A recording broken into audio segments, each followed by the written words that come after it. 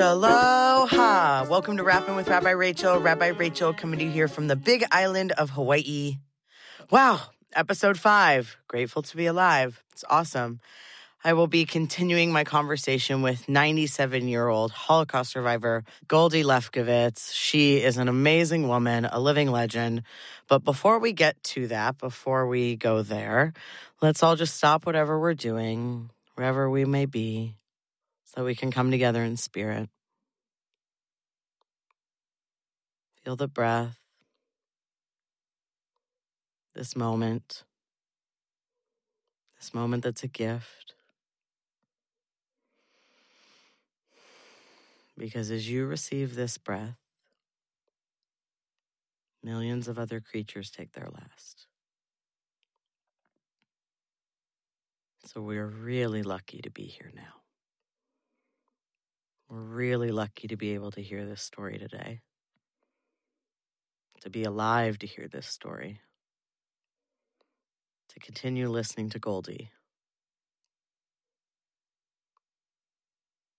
So let's all come together in prayer. Gratitude for this moment. Gratitude for the breath we receive, the ability to hear, the ability to listen, the ability to receive. Baruch atah Adonai, Eloheinu melech haolam, shehechianu v'kiyamanu v'higianu lazman hazeh. Blessed are you, Adonai, our God, the eternal creator of the universe, God who gives us life, who blesses us and bestows upon us this joyous, joyous occasion, the gift of this moment. Amen and women. Wow, I'm really excited to be here for episode 5, and I'm really excited to continue our conversation with Goldie. I hope you all enjoyed the last one, but wow, we're going to keep going. It's really exciting, and I'm really grateful to be able to share her story with everyone, especially with what's going on in our world today. I feel like we like to think that things can't happen again. We like to hide our heads in the sand sometime and think that we're different, that history can't repeat itself, that if I were around, I would have done this and I would have done that. But the reality is that might not be the case. It might not be the truth. When you look at where we're at in our world, no matter where you are, what you're doing, where you're living, I'm sure you can look around and go, whoa. By bringing awareness to the Holocaust, we have to bring awareness to all the genocide that's still going on today. It's not like we've made it through.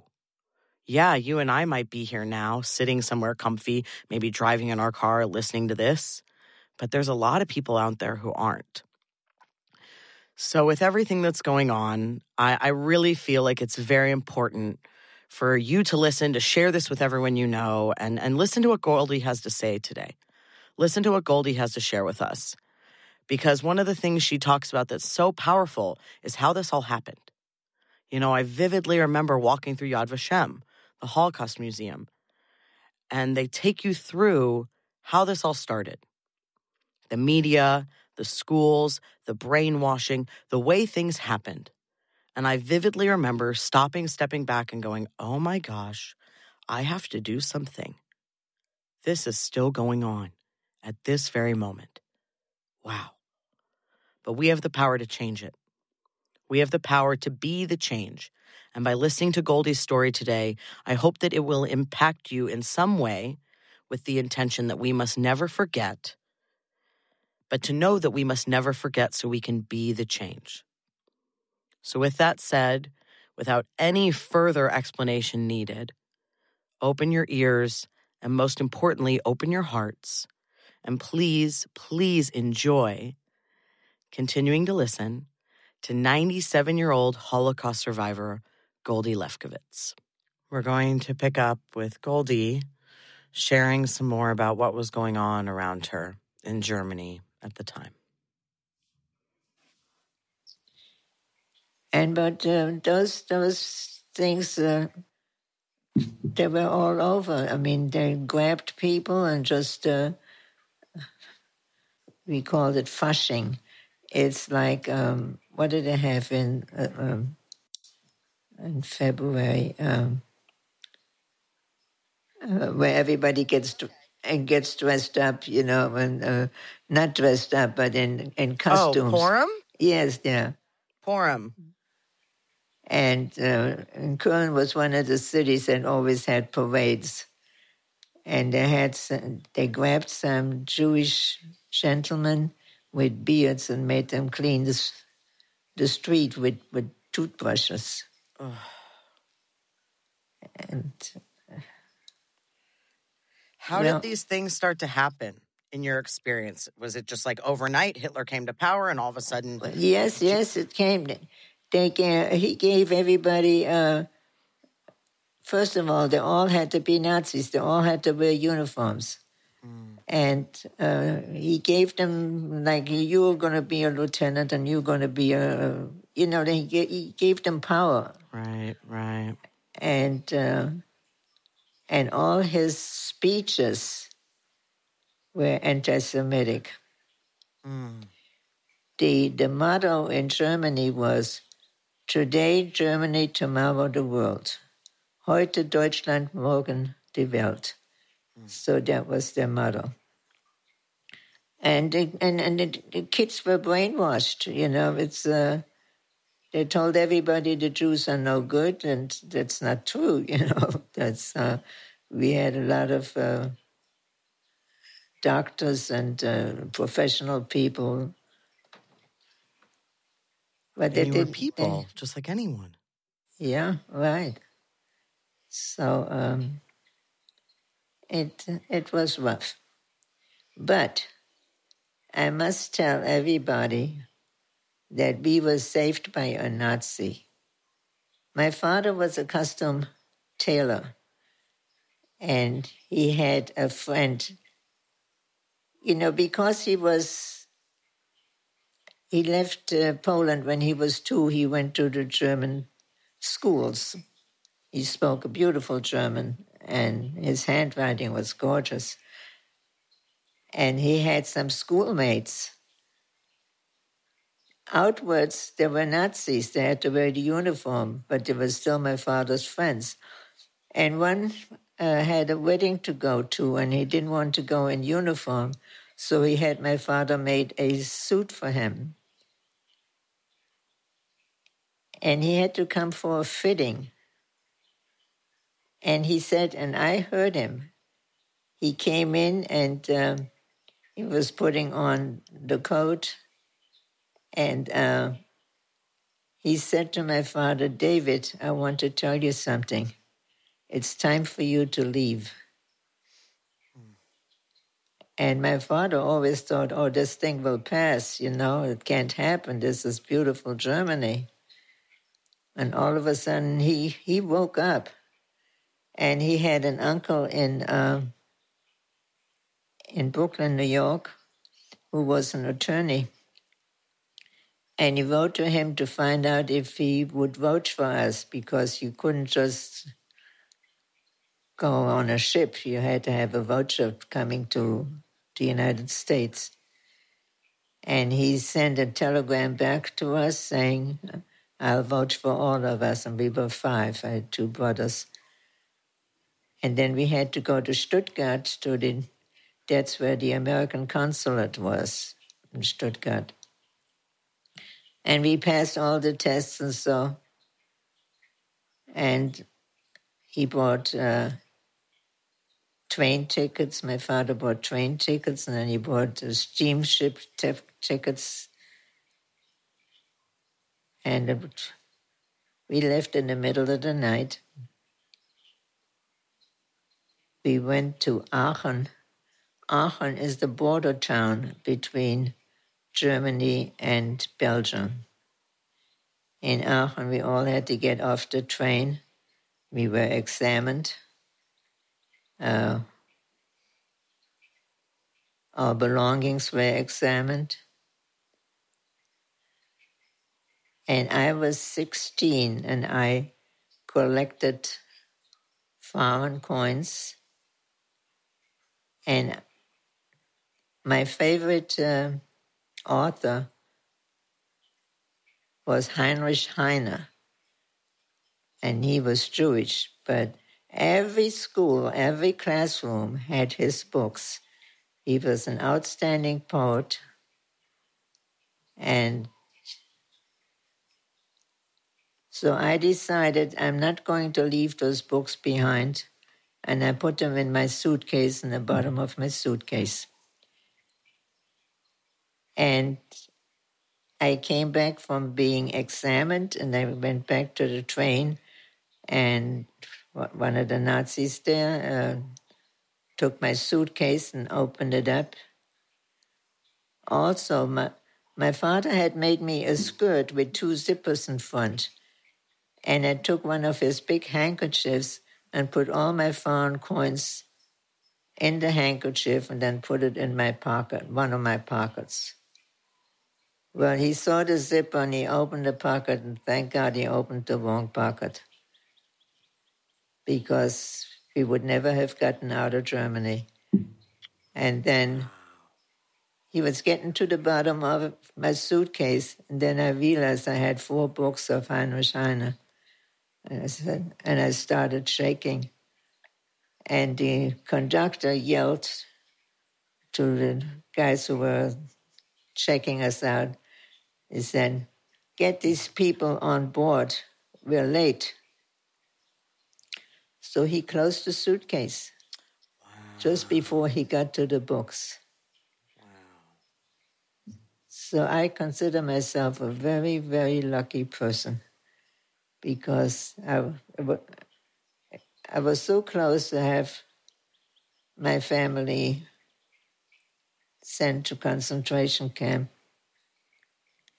But in 1939,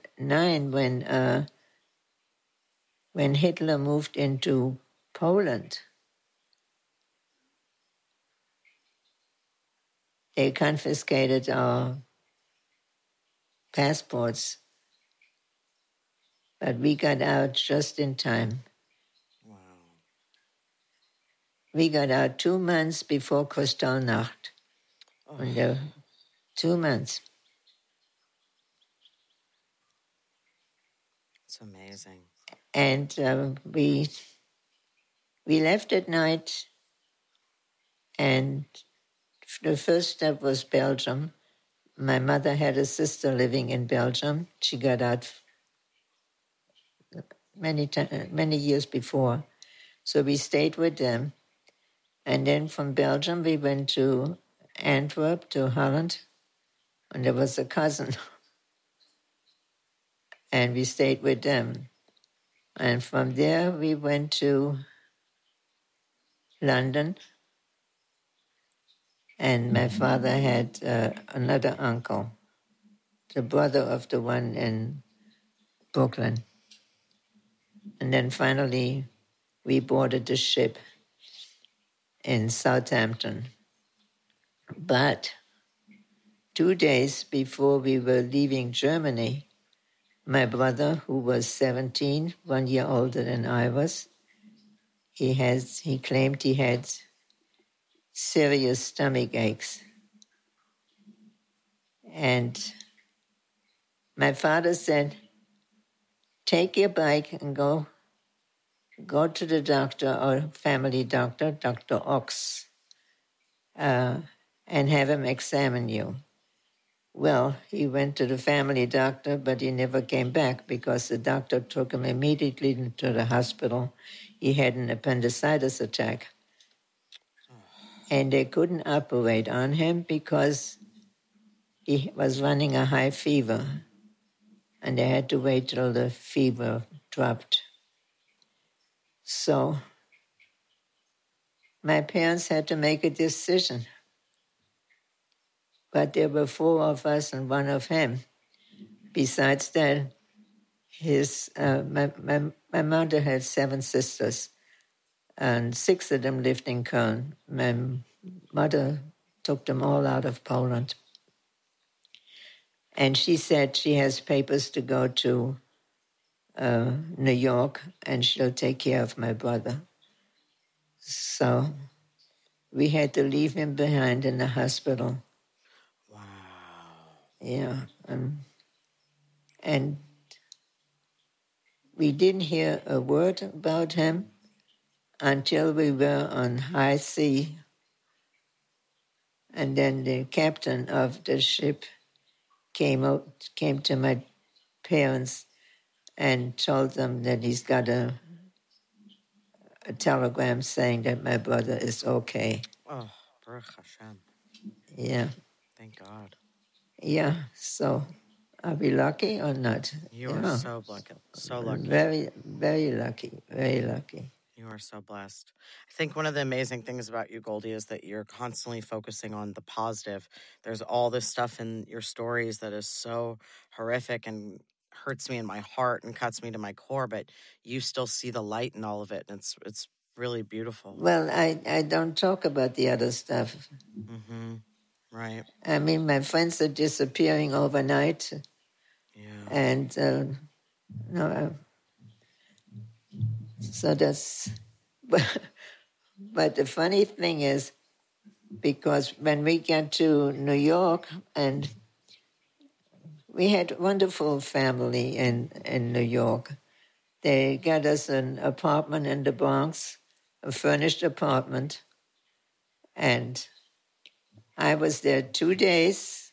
I was unpacking my suitcase when I got an appendicitis attack. Wow. And also, my father's sister lived in New York, and she didn't come to the ship. Everybody came to the ship to greet us, but she wasn't there. So he asked somebody, "Where's Sarah? How come she's not there coming?" They said, well, she was on vacation and for some reason she couldn't make it. And we believed them. But while we were crossing the ocean, his sister died. So he had to sit shiva. I was in a hospital in New York. My brother was in a hospital in Germany. My younger brother was 10 years old, and he refused to go to school because nobody spoke German. He couldn't understand anybody. And he turned out to be a physicist. So that's the irony of it. So, Goldie, you were 9 years old when Hitler came into power, and you were 16 when you guys escaped and came to America. Right. Can you kind of walk us through what happened in that time? What did the timeline look like? I'm hoping to really paint an accurate picture for our listeners of how quickly things changed and what it was you saw happen in what sounds like a short amount of time, but a lot happened. Well, there were a lot of parades, Nazi parades with Jew-hating slogans, and we were afraid to look out the window, things like that. I mean, there was fear, and I really didn't know all this till later on, till we found out. My mother, like I said, she had 7 sisters and 2 brothers. And 3 of her sisters, complete with husbands and children, were taken to Dachau, to the concentration camp, and they did not survive. My father had 2 sisters in Germany. They did not survive. And later on, after I married, and I got a letter from the Bürgermeister, which is like the mayor of Köln, inviting me and 50 other people who were born in Köln to come and see the new Germany. So we went because everything was paid for. I lived in California at that time, and the trip was out of New York. And they wanted to show us the new Germany. They wined and dined us. And every time my husband and I went someplace on the trolley car, and somebody would sit next to me, like my father's age, I would think, what did he do during the war? What position did he take in the Nazi land? You know, it's. I can't fault the German people. They were all of a sudden this. You saw Nazis swarming all over all the streets with their vehicles and taking people out of the apartment buildings and just herding them like animals. And they could take one little suitcase.